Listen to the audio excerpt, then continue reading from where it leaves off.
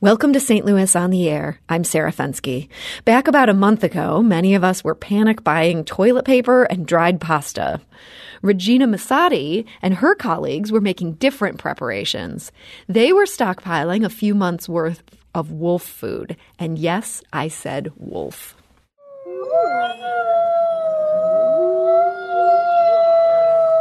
And that is what a wolf howl actually sounds like. That was news to me. Now, Regina Masati is the Director of Animal Care and Conservation at the Endangered Wolf Center.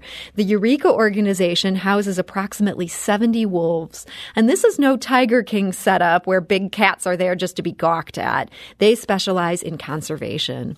And joining us today to talk about the work the center is doing is Regina Masati. Regina, welcome to the show. Thank you for having me. So what does a few months worth of wolf food even look like? Like, I'm thinking in terms of both quantity and what do these guys even eat? Like, what did you have to stockpile when you knew that this pandemic was coming? True. It's not the rice and beans that you saw flying off the shelves at the grocery store. For us, it's meat and whole prey and wolf chow, which is similar to your dog chow at home. And we have huge walk-in freezers that can handle holding all of that meat.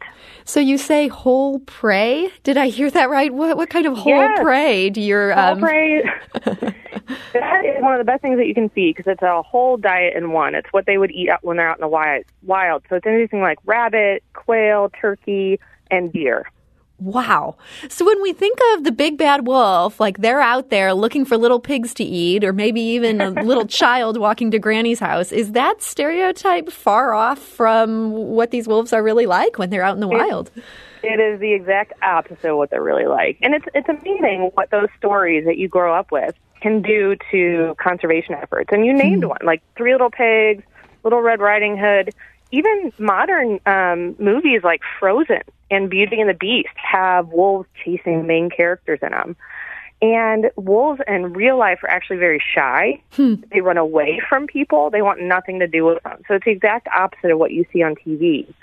What that does is it makes people think that they're this big, scary animal, and if you're scared of something, you don't want to save it. And we put a lot of effort into saving wolves because they are what's called a keystone species, which means they're very important to keeping the ecosystem healthy. And give us some of the reasons why. We don't even think of them as being part of the food chain here in Missouri, but, what are they helping to do just by existing and eating what they would eat? Sure. And actually, I wish we still had them in Missouri. We used to. We used to have the American red wolf in the lower half of the state, but they went extinct close to 50 years ago. And the reason I wish they were back is we learned in the last several decades how important wolves are to keeping everything balanced and healthy. And a great example of that is what happened in Yellowstone. Wolves were eradicated from Yellowstone in the early 1900s. They were hunted to extinction.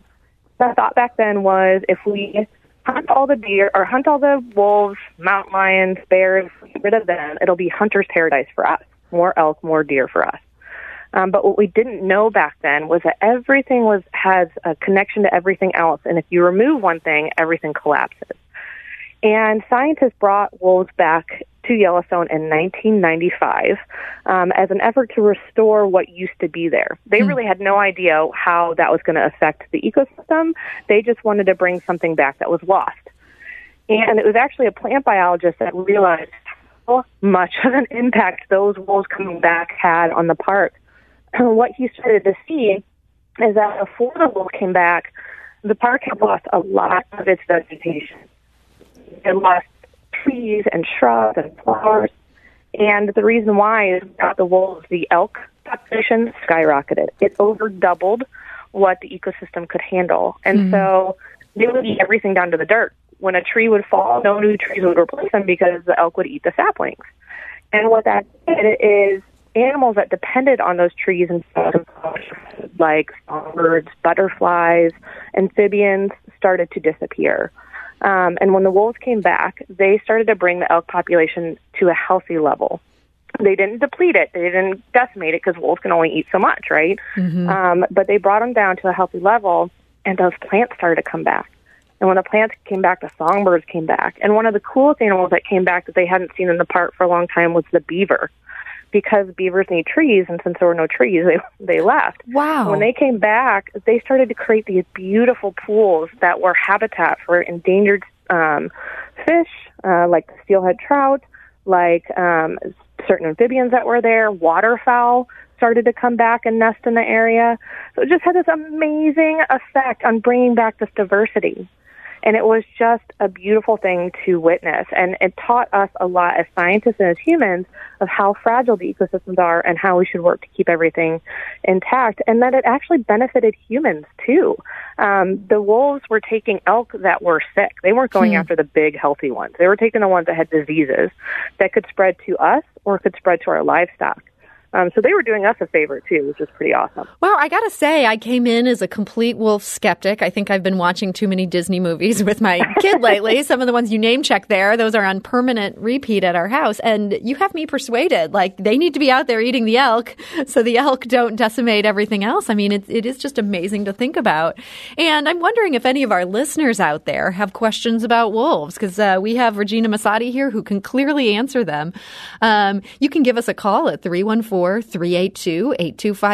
That's 382-TALK. Or you can send us a tweet at STL on air or email us at talk@stlpublicradio.org. And Regina, as you were saying, these wolves are not here in Missouri anymore. But I understand that through the Endangered Wolf Center, where you work, that there is actually some happy news as far as wolves go. What is this new news? I guess this just happened there? Yes, we are super excited to announce that we had our first litter born this spring. So spring is puppy season at the Wolf Center. That's one of the big reasons that we had to prepare and make sure we had enough food, is to take care of these mamas and their new puppies. And we had a litter of 5 puppies born to 2 of our Mexican wolves, Vera and Mac. And Mexican wolves are critically endangered, with only about 200 left in the wild, most of which are found in Arizona and New Mexico. So for these pups who were just born there at the center, I know you have quite a bit of acreage there. What's the ultimate goal for them? So one of the reasons that the Endangered Wolf Center is so unique is that we are a conservation center. We focus on saving endangered species. Marlin Perkins founded our center almost 50 years ago, 1971. So next year we get to celebrate our 50th anniversary. And for any of your audience that remembers, Marlin Perkins was the host of Mutual of Omaha's Wild Kingdom. So he was the original crocodile hunter, Steve Irwin, that brought wild places and wild animals into your living room through the TV. And really his hope was to help teach people why these animals are so important and how cool they are, and want them to go out and conserve and be stewards of the environment themselves. And so when he founded the center with his wife, Carol Perkins, they did that because they saw how the wolf specifically was so misunderstood and that it was in danger of extinction. A lot of different species of canids were. And so what we do at the center, based on his legacy, is we've literally helped save 2 species from extinction: the Mexican wolf and the American red wolf, which are literally the most endangered wolves in the world. And what we do is we don't only breed them at the center, but we work with the U.S. Fish and Wildlife Service to release them back to where they're native, to get those endangered populations up in the wild so that we can help preserve that species. We also do research. We're a scientific facility that learns more about the animals. The more we learn about them and know about them, the better decisions we make in regards to conservation. And we also do education. One of my favorite parts of the job is being able to talk to people about how awesome these animals are and why I love watching their families grow and play together, and share that passion and knowledge with everybody. So that handoff, though, taking these 5 little pups from being there in your acreage to getting them back into a fully wild area, that's got to be so tricky. What's the most challenging part of getting them back to where you ultimately want them to be? It is. Well, so for a long time, what we did is we focused on releasing adults. So we breed them at our center, and we're hands off. We don't, for our Mexican wolves and our red wolves, we don't pet them, we don't talk to them, we don't habituate them to humans at all. And the reason why is they're naturally afraid of people, and that's an important skill that they need to survive in the wild. And so we were releasing adults, and we would, put the wolves in a crate and fly them down and release them. And that's a lot of work, and it's pretty tough on staff and expensive and all that stuff. So what we have been able to work with the Fish and Wildlife Service in the last few years to develop is a very creative, unique way to get animals, the population out in the wild, increase, as well as get new genetics into that wild population. Genetics plays an important role when you're talking about endangered species because, as we know, the more diverse our genetics are, the less inbred we are, the healthier that population will be, and they can survive different diseases, their pups grow stronger and survive. And so what we do is we take pups now that are born just a few days old, maybe a week or two old at the most, the size of potatoes, basically, little potato pups. We fly them down to the recovery area, and working with the field biologists on the ground, we can tell where wild wolf mamas have denned, and if they've been the same time as our mama did, we can the age of the pups, and we can actually stick our puppies into her litter, and she will raise them as her own. And now we see new genetics into the wild, but we also have a wild set of parents who know how to stay away from people, how to hunt, who already have a territory established, and they can teach those important life skills to those puppies. So when they grow up, they're successful, and they get those genetics spread throughout the population. Okay. And Regina, we were having a little problem with your phone line there. We're actually going to call you back here real quickly, get you back on what'll hopefully be a clearer line. This whole conversation is so fascinating. So I'm just going to be sort of filling you in on a couple things while we make sure to get Regina back. I know we also have some callers, and hopefully we'll be getting to those in a minute as well. If you're waiting for Regina Masati, who again is the Director of Animal Care and Conservation at the Endangered Wolf Center, to come back and join us, we do want to remind you that you can also join our St. Louis on the Air Facebook page. All you have to do to go to that is to go to Facebook. If you search for St. Louis on the Air there, you can ask to join that group. And once you're in that group, we have all sorts of good conversations going on in that. We get ideas for our shows. We ask your opinion on things we're going to talk about. And that would really be a great way to join us. And I understand Regina Masati is back on the line. Regina, can you hear me? I can hear you great. Oh, and your phone line sounds so much better. So thank you for working with us on that. So Regina, you were describing this process whereby they take these baby wolves and sort of insert them into another mother's care. Is that correct? Yes. Yeah. And what's amazing is it's called cross-fostering. So we take pups that are born in the captive program from Mexican wolves that we have, and we put them into wild Mexican wolf litters. And the reason that's important is the genetics in the captive program are more diverse than what's in the wild since there's so few in the wild. And we're able to get new genetics and make the wild population healthier as well as increase it. And the best part about it is that you get these wild mamas and their dads that help raise them, these puppies, and teach them all the important skill sets to survive in the wild. I want to go to the phone lines. Jay is calling from Normandy. Jay, hi, you're on St. Louis on the Air. Yes, hi, and I really appreciate what she's doing. I see occasionally very disturbing pictures on the internet or on whatever social media of people trophy hunting still wolves and foxes. I saw the most recent one, a fox, and these people it's just shameful. I'll just say it that way. I can't think of anything more disgusting, killing these magnificent animals. Also, my daughter works in the state of Washington, and I believe there's a wolf center up there. And I'd like your comments. Do you work with them at all in Washington State? Jay, thank you for that. And that's a great question. Regina, do you ever work with a wolf center out in Washington State or in other wolf centers around the country? There are several other conservation centers that are very good at what they do throughout the country. And one of the ones that we work with is in Washington called Wolf Haven International, and they are a spectacular center. Well, that's great to hear. And I totally understand Jay's concerns about seeing the trophy hunting. One of the most important things that you can do to help wolves is to share the knowledge that you're learning about them so that people aren't scared of them. A big issue is poaching for some of these endangered species. And a lot of it is because if you're afraid of something, you don't want to save it, but also learning how to coexist.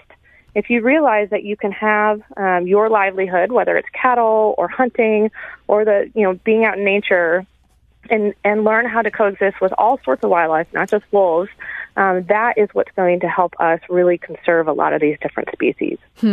So, Regina, in terms of the work that you're doing, unlike the St. Louis Zoo, you don't have a taxing district that helps fund you. Where does the revenue come from for this wolf conservation work?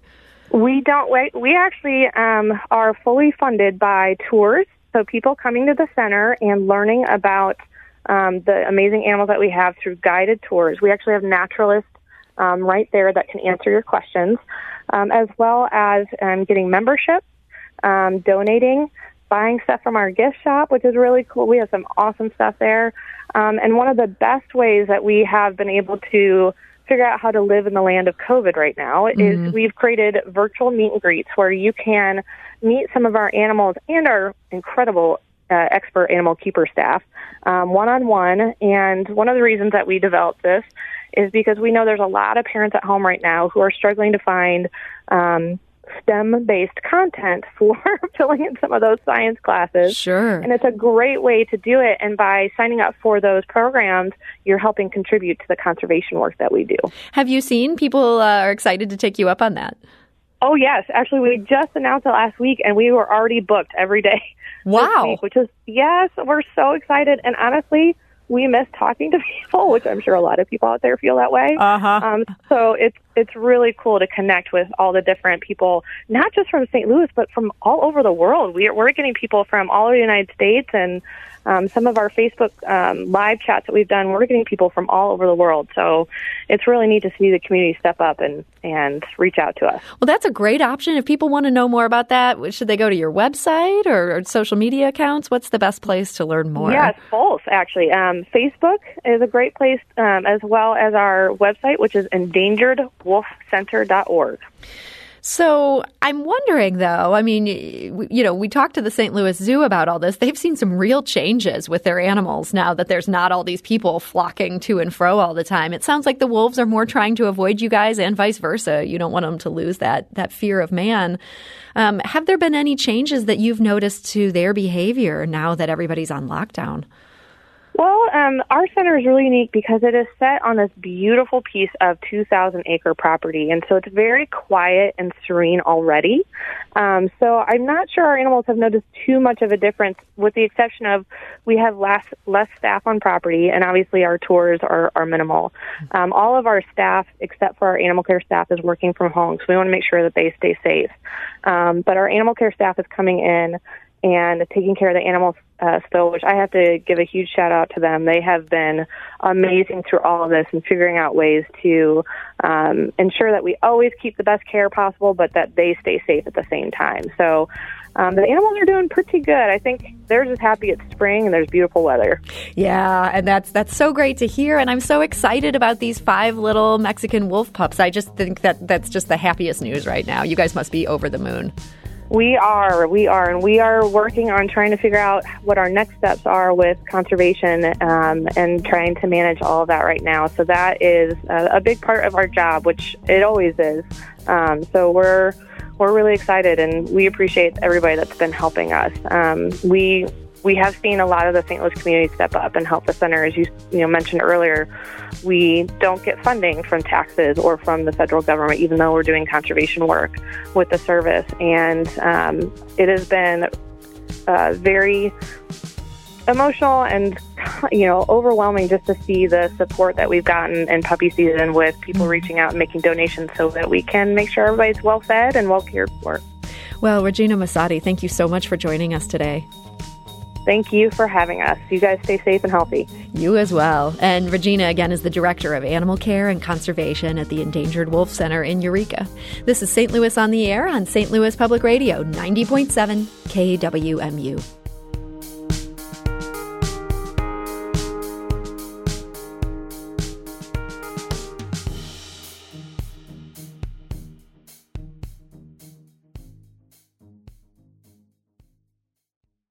Support comes from the Missouri Forest Products Association, committed to conservation and careful management of the state's forests to make them more resilient and better habitats for wildlife.